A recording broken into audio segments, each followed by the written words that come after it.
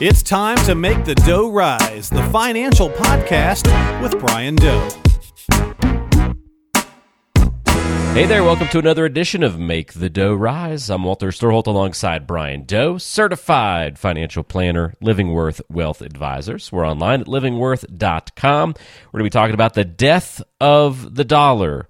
Lots of question marks at the end of that statement. So yeah, this is going to be an interesting conversation, one that'll be unique and I think very revealing and educational on the show today too. So I can't wait to dive into all of that, Brian. But first, just to check in, hello, how are you doing, my friend? Doing well.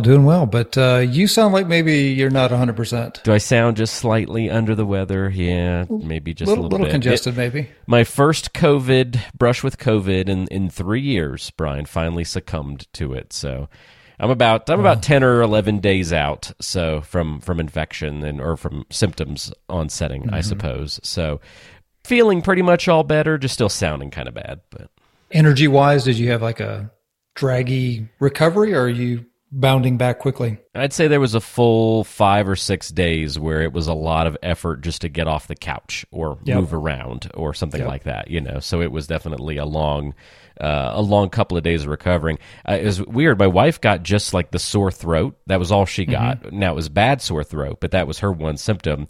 And through everything, I never got the sore throat, but I had all of the other symptoms you can imagine, from loss of taste to chills and flu-like symptoms and a headache that didn't go away for 3 or 4 days and cough and everything else. And I've got the lingering little nasally stuff going on. So it's kind of interesting. We had two totally different experiences overall.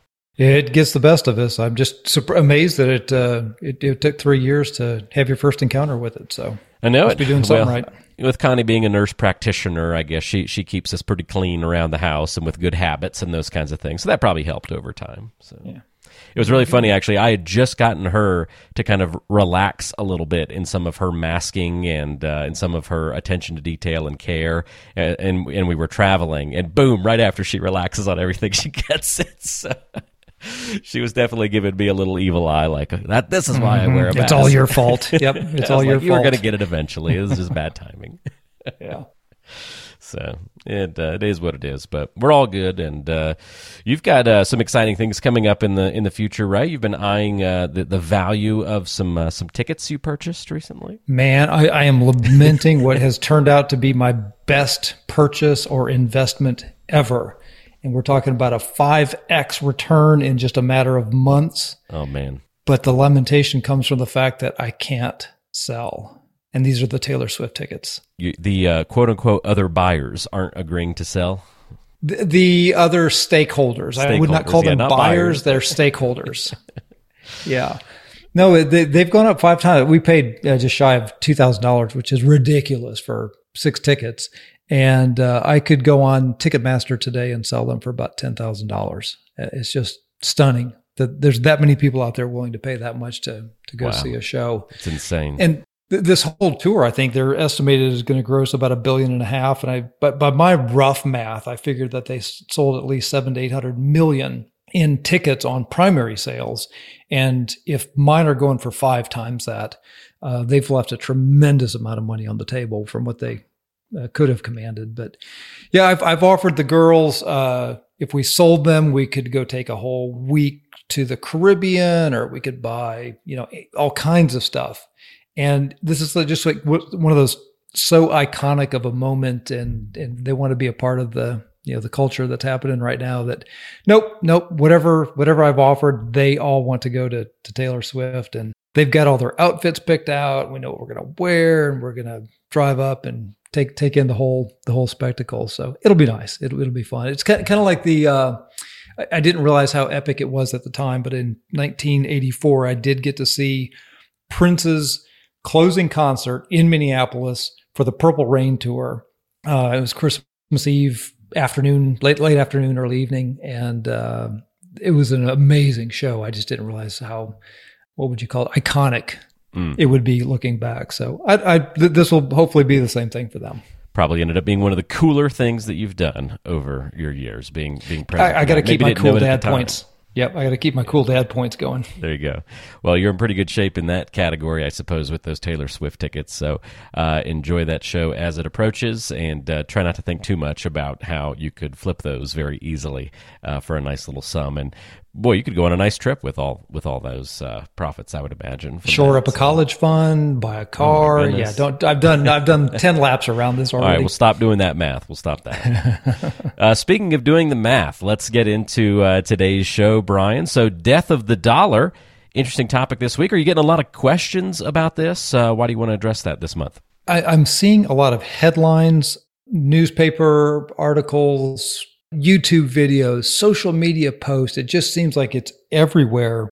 And it's always been lurking out there a little bit because, and we'll talk about how we got to the position we're in, but the dollar is the dominant world currency. But China has risen. They're now the second largest economy in the world. Russia, because of their maneuvers into Ukraine, got shut out of they got some of their foreign reserves frozen and basically shut out of the Western banking system. So all kinds of these things have been going on that now China is trying to get together with Russia and some other countries and create a new reserve currency, or basically conducting some foreign trade in an alternative currency. And so you're seeing these headlines, TRT World News, which is a Turkish world. Why is the U.S. dollar's reserve currency no longer privileged? Fox had a very similarly ominous, could the dollar lose its reserve currency status to China? And, China's like the big boogeyman now that everybody's getting whipped up into, are we going to go to war with them? Are they going to take over Taiwan? Or we got the trade imbalance that we've had for so long. And so I think I don't know if people are putting these out there to get clicks and likes and attract viewers to their shows, or if I think some of them genuinely believe, what they're saying. And so Charles Schwab and Reuters and others have come out. And so one of the, if you dig a little bit deeper, I think if you see some of these clickbaity headlines and these, that's why I titled the podcast "Death of the Dollar," but I did put a bunch of question marks behind it. But Reuters says why the dollar keeps winning in the global economy, and it goes through a lot of the metrics of why the dollar continues to be strong. And Schwab started with a headline that said, "Will the U.S. dollar be dethroned?" But the content of the article is actually very supportive of the dollar. So it's just interesting to see what all's out there. I don't know if other people have run across it, but I think it's an interesting topic, and it ties into a topic or an area that I think people are generally concerned about, and that is what's happening with China, Russia, and maybe some of the other countries involved. Definitely feel like it's the latest iteration of sort of the boogeyman, kind of argument, right? Like just always sort of, this is going to be the crushing force that hits us. But then when other big news events, it kind of fades to the background. And then when those news events wrap up, this sort of rises back up again. But now there's actual concern, I suppose, over, at least the thing I keep seeing is so-and-so's, disassociating from the dollar or whatever that verbiage is. And a lot of that fervor is getting stoked, it seems, on social media. And I got to be honest with you, Brian, whenever I see that kind of stuff, I'm like, all right, I'm beyond my depth here. I don't really know what I should freak out over and what I shouldn't and what's just noise. As with a lot of topics on social media that you try to follow and become a mini expert on in a span of a couple of minutes. So I don't know, can you provide some more clarity around just this whole discussion for us today? Yeah, well, hopefully some clarity. But what's interesting to me, too, is there's a lot of people out there that hate the U.S. or they hate the power of the U.S. and even Americans that, they're always griping about global hegemony and the U.S., bullying everybody and all this kind of stuff. Well, the very people who are normally, very negative towards America or critical of America, they're even the ones that are like, oh, look at us screwing up. We're destroying the dollar and we're losing our status. Or look at what China and Russia are doing to get together and Saudi Arabia is cooperating. Oh, this is the end. They dislike America's power, but once we just lose a little bit of it or perceive to lose a little bit of it, that's where I think a lot of this is just they're going for the looks, or the clicks and the likes and the views and all that kind of stuff. So the first thing I wanted to do was just take a look back and say, why is the dollar so powerful? Over the century and millennia, different currencies have been the kind of the standard, if not around the world, at least regionally. And you have to go back to World War II. After World War II, the world was a mess. Japan had been defeated. Europe had fallen apart. I guess you could argue that the British pound at the time was the world currency. The British Empire was still fairly intact, and powerful navy, all the different things that you would need from a world power. And so the British pound was basically the standard for centuries. Probably had a longer run than most other currencies. Maybe even I'd have to go back and see if it was millennia, but definitely many centuries that the British pound has prevailed. Well, after World War II, to help stabilize global trade, the U.S. did a couple of things. One, they set out about patrolling the world's oceans to make world trade and commerce safe and squash any local skirmishes and infighting that you'd typically seen prior to World War II.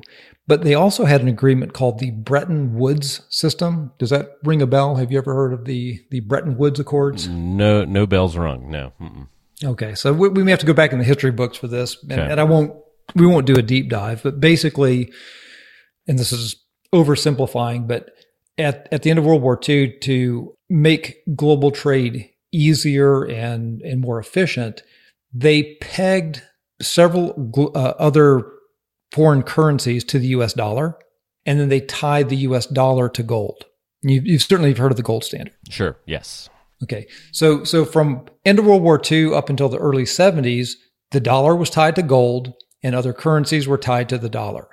And that's what really put in place that the dollar became the navigation point. That became the base of all the other, certainly European calculations on currencies. Japan obviously was a big one. So anyway, in the early 70s, Nixon took us off of the gold standard. But by then, another phenomenon called the petrodollar had morphed into place. And again, I won't go into the details of that, but basically all oil transactions across the world were conducted in dollars. And so through this combination of pegging to gold and then tying other currencies to the dollar and then all oil transactions happening in dollars, the dollar grew into this world force that was also backed up by the power of the U.S. We had giant economy, we had a massive navy and enforcement power to this.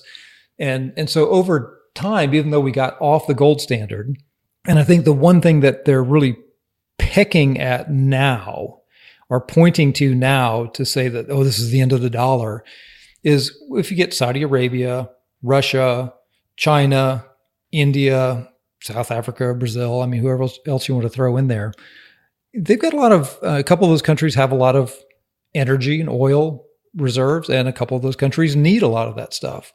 So it could look like there's this move away from the US dollar. Understandably, these countries have a vested interest in making their own currency more powerful and having people conduct trade in it. And the simple fact of the matter is, with China growing to be the second largest economy in the world, it's not unreasonable to think that you would have maybe a regional trading bloc like that. Maybe it is fine that the U.S. doesn't have to police the entire world, doesn't have to provide the financial lubricant, if you will, to the whole global economy. There's certainly some advantages to it, but there's a lot of cost to it as well. And so to think that we've gone from, let's call it 80% of international reserves and transactions were conducted in dollars. It might have only been like maybe 70%, 70-80%, somewhere in there. Today, 60% of all central bank reserves are still in US dollars. 20% are in euros, and the yen and the pound each account for about 5%. So what we're talking about with the Chinese yuan is we're down to like the low single digits to what's actually happening here.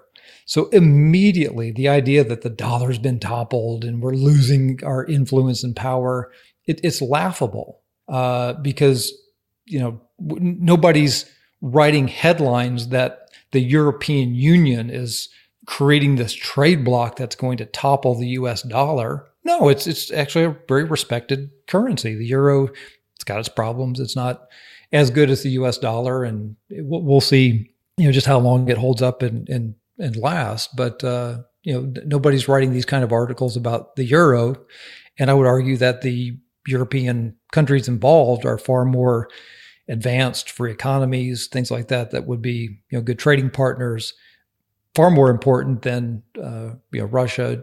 China grabs the headline because they're just so big.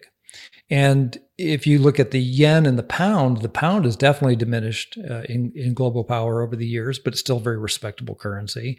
The yen, I don't think anybody is scared of Japan, trying to topple the dominance of the dollar. In fact, these are all allies of the U.S., and it's benefiting those countries to be an ally of the U.S. and conduct business in dollars as well. So from a technical standpoint, so let's ask, why is the dollar so dominant? Well, there's certain things that you have to be able to do with a currency if you want to provide this, we'll call it a financial lubricant to the economy.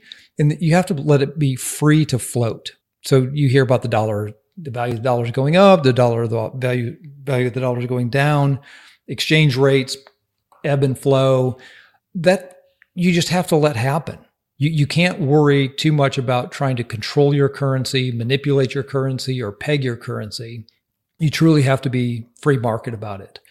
You have to have enough of it to go around. So certainly you have to have literally trillions of dollars to just kind of get the wheels and the gears of this world spinning. And then you have to have the force and the power to back it up. All right. So I mentioned earlier a little bit about naval power and the ability to protect trade and choke points around the world. There, the Suez Canal, and is an example, the Persian Gulf, the Straits of Malacca. There's several points around the world where one country, if there was a regional flare-up or something, and we saw this back in the 80s with, I think it was Iran and Iraq, maybe were at war, obviously. I think we all recall that. But I think they were shooting down some ships in the Persian Gulf, and Reagan sent a couple of aircraft carriers over there to basically say, yeah, we're not having this. And if you don't have the power to shut stuff like that down, then you could have a regional flare-up that could put a halt to trade pretty quickly. So the U.S. is not powerful because of our currency. Our currency is powerful because the U.S. is powerful. Economically, militarily, freedom of float and letting the money come and go from the country. We don't have currency restrictions and controls. If you want to pack up your dollars and leave, you can. If you want to convert them to another currency, you can. There's no real restrictions on all that. So all of those things work in the dollar's favor. And despite all the abuse that we subject the dollar to, $32 trillion in debt. And Janet Yellen says we want to take it to $50 trillion. Fabulous. I don't understand how that's a good idea. Wasting massive amounts on military conflicts. 20 years in Afghanistan was a bit much. What we were doing in Iraq, and of course now with all the $100 billion that we've sent to Ukraine, those don't seem like good uses of dollars and resources. And it certainly is inflicting a lot of potential inflation onto the dollar. But in spite of all that, the US dollar is still better run and better managed than every other currency out there. So, step one is the dollar's powerful. There's some of the reasons why. And despite our best attempts to inflict damage on it, it's still holding up very well compared to the rest of the world. A lot of good benefits there, and as usual, it seems like the answer is the sky's not falling, or at least is not as much as people make it seem in the media. But for all of these negative headlines, it's got me thinking, Brian, that we're at least maybe doing something wrong here, or there at least are some things that are right in these articles, or reason to have maybe not panic, but pause for concern or cause for concern. So, are we doing anything wrong, or anything that you see needs to be addressed? Well, so let's take a look at it from China's perspective. And I've always had concerns about China, very authoritarian regime. They've definitely seem to have ambitions to be a world power, and even if it's just a delusion in their mind, that is definitely their talk and seems to be the culture of the government there. But like I said, it's now the world's second largest economy, and then the Ukrainian issue caused Russia to basically have about $640 billion worth of foreign assets frozen. So here you got China, this huge economy that needs a lot of energy. They need a lot of oil and gas, and China's and Russia are fairly close together. So you can see why Russia is turning to China. They're trying to make an ally there. And Saudi Arabia is getting involved. So Saudi Arabia recently announced that they're going to participate in this. And I think what Saudi Arabia is doing is looking at China's demand for energy going forward is going to be huge. And so maybe they would do well to have an ally in China. If you pair that with the shale oil discoveries here in the U.S., have you heard much about that, Walter? The shale discoveries? No, I don't think that's gone up in the ranks of recognition. Me. Yeah, to me, it's like I'd heard of it. You've heard of all the fracking and the horizontal drilling and all this stuff and energy independence that we had there for a little while when Trump was in office. Like, well, what happened to that, or what was that all about? Well, it turns out all of the oil exploration techniques that we've developed, we have found massive amounts of gas and oil, very, very clean oil, that very, very clean or pure to process and convert all over up in the Northeast, Midwest, West, a little bit up into Canada, but all along the central part of the U.S. where we've got rivers, pipelines, ability to move all this. The U.S. could be energy independent tomorrow.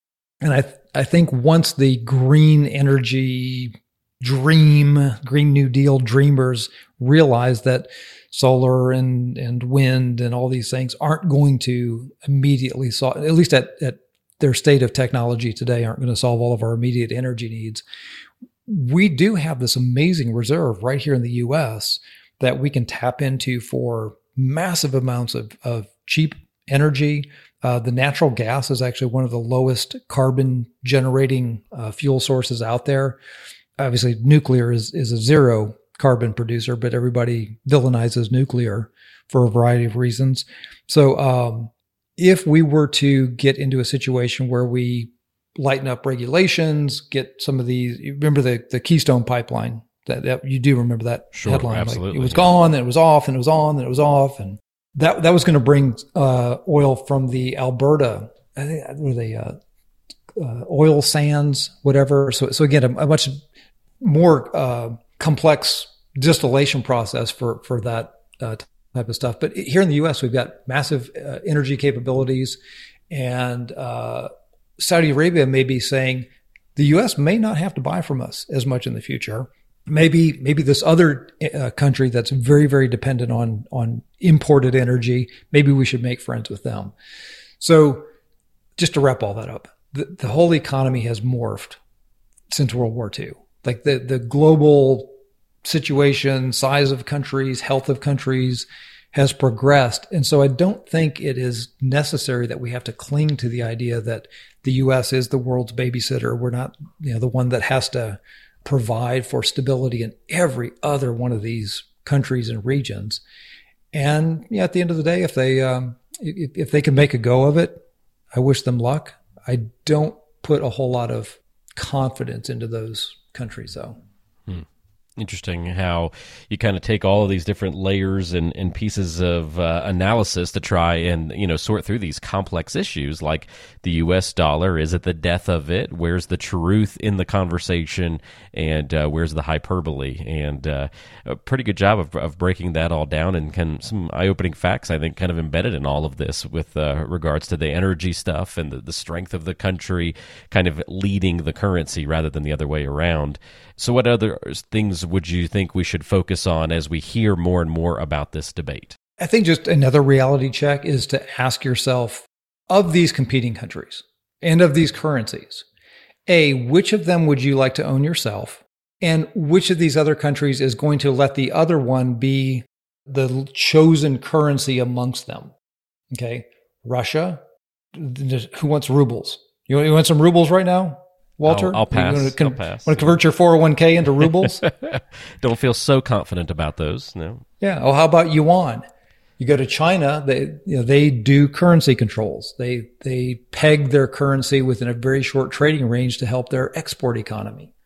They put currency controls on yuan leaving the country because anytime they open up the window for money to leave China, all the millionaires and billionaires pick up tons of money and they go buy properties in Canada and the US, all up and down the West Coast and British Columbia. They'll buy $1 million properties, not because they think they're going to make a ton of money on it, but because they think, well, if I move $1 million out of China and into Canada and buy a piece of property on a bad day, I could sell it for $500,000 and I would still at least have $500,000. Whereas they don't even have confidence in their currency or their ability to move and do what they want with it. So nobody wants these currencies. Brazil, the inflation, go look at their track record on inflation and tell me how much of their currency you want. India, same thing. If you gave me the choice of would you rather have dollars, euros, yen, British pounds, Swiss francs, sure, I'll take any of those. But if you give me Indian rupees, Chinese yuan, Russian rubles, or South African rand, I don't want any of those currencies. So the only people that this benefits are the people that are the countries and the big companies and governments involved in this trade. And again, I don't think any of them are ever going to agree to let China be the one or India be the one. And they all want to. So I think this is a lot of show on their part. And, China's also, it's not really a free economy. It's very much a copycat economy. They aren't the innovators of all the cool stuff in the world because that requires capital. That requires access to capital. Well, they squash billionaires that get too sassy. If you want to read an interesting story, go take a look at Jack Ma. He was flying high and billionaire and was about to come up with an IPO on his new financial company. And he's literally just dropped off the radar and they squashed his IPO and all that stuff. So no people with serious money are going to take it to China and say, hey, this is where I want to invest. This is where I want to create the next great thing. That's all going to come to the US. They've also got demographic decline, very authoritarian regimes, and of course, no real naval power. So yeah, at the end of the day, I can't see people wanting or adopting this in a big and serious way that threatens the dollar. All great breakdowns on the show today here, Brian. Good final thoughts on everything. Anything else that we should kind of drop here at the end of the episode to have people kind of on the lookout for? Just for fun, I will point out, please go look at a chart of Bitcoin for the last couple of months. Because here, while the dollar is being toppled and China and Russia are taking over the world, and the banks here in the U.S., especially those that were supportive of crypto, were targeted and some even basically run out of business because of liquidity concerns. In the midst of all of this, Bitcoin has rallied. So if people thought Bitcoin was under attack or dead or going by the wayside, maybe it's not China and Russia, India and Brazil, and whoever else, South Africa. Maybe the future is Bitcoin. Interesting. Yeah. Looking at the chart right now, you can see a definite increase over the last couple of, they're in their maybe fourth big spike over the years after a long drought from the real big ones that we saw back in the pandemic. So yeah, definitely not at its peak, but I just found it very interesting that I expected Bitcoin to continue dropping in the midst of all that. And it actually, I don't know if it it's probably up like 50% or so, 50, 60%. I'm not advocating that you go buy Bitcoin. I'm not suggesting that that's definitely the place to be, but I found it very, very interesting in the midst of all this other talk. Very cool. Well, there you have it. Great breakdown today. The death of the dollar. Sounds like the simple answer there is no, Brian. And it's not going anywhere. It's not going anywhere. Lots of reasons why. That's perfect. Well, very good. Hey, if you're listening to today's show, and I hope it was helpful and informative for you, and if you're thinking about the broader picture of your financial and retirement planning and need to work with somebody who has expertise helping people reach and get all the way through their retirement years with success, don't hesitate to reach out to Brian Doe and the team at Living Worth Wealth Advisors. If you want to do anything like prioritizing your financial goals or planning for where and how to save, or if you want help with investment management, or all those things combined, you can meet with Brian, who is a certified financial planner with more than 20 years of experience. If you don't know, a certified financial planner certification is the standard of excellence in financial planning, and that CFP professionals meet rigorous education, training, and ethical standards, and they're committed to serving clients' best interest today and preparing you for a more secure tomorrow. Brian's been through this business before, seen all the ups and downs that the market can throw at you, and knows how to plan in and around that kind of environment. So if you do want to set up a time to chat with Brian and get into a little bit more depth about your specific situation, here's the best way to get started. Call or go online and book a free 15-minute complimentary call with Brian. See how you can get some clarity around those goals and your future. You can go to livingworth.com and click book a call. Again, livingworth.com and click book a call, or just dial 706-451-9800. That's 706-451-9800, and you can schedule your time to visit from there as well. So yeah, Brian, we had lots of things today, from the death of the dollar to Taylor Swift tickets to Bitcoin. Which one are you investing in? Bitcoin, Taylor Swift tickets, or the dollar from here on out? Taylor Swift, definitely. Well, I definitely have some dollars, and and then Taylor Swift all the way. huge percentage return on Taylor Swift, and I'm curiously eyeing Bitcoin. How about that? There you go. I love it. Good breakdown. Thanks, Brian. Appreciate all the help, and we'll look forward to catching up next month. Sounds great. Thanks, Walter. All right, thank you. And we'll see everybody next time right back here on Make the Dough Rise.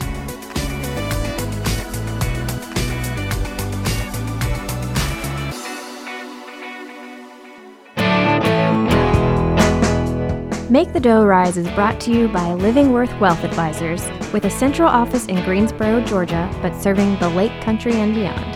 The podcast is available on Apple Podcasts, Spotify, and all your favorite podcasting apps. Subscribe today and never miss an episode. Just search for Make the Dough Rise with Brian Doe. You can also visit MakeTheDoughRise.com to listen to recent episodes. If you'd like to contact the show or schedule a complimentary financial review with Brian and the team, just go to MakeTheDoughRise.com and get in touch through the website. Or call 706-451-9800. Thanks for listening to Make the Dough Rise. Investment advisory services offered through Main Street Financial Solutions, LLC. Information provided is for informational purposes only and does not constitute investment, tax, or legal advice. Information is obtained from sources that are deemed to be reliable, but their accurateness and completeness cannot be guaranteed.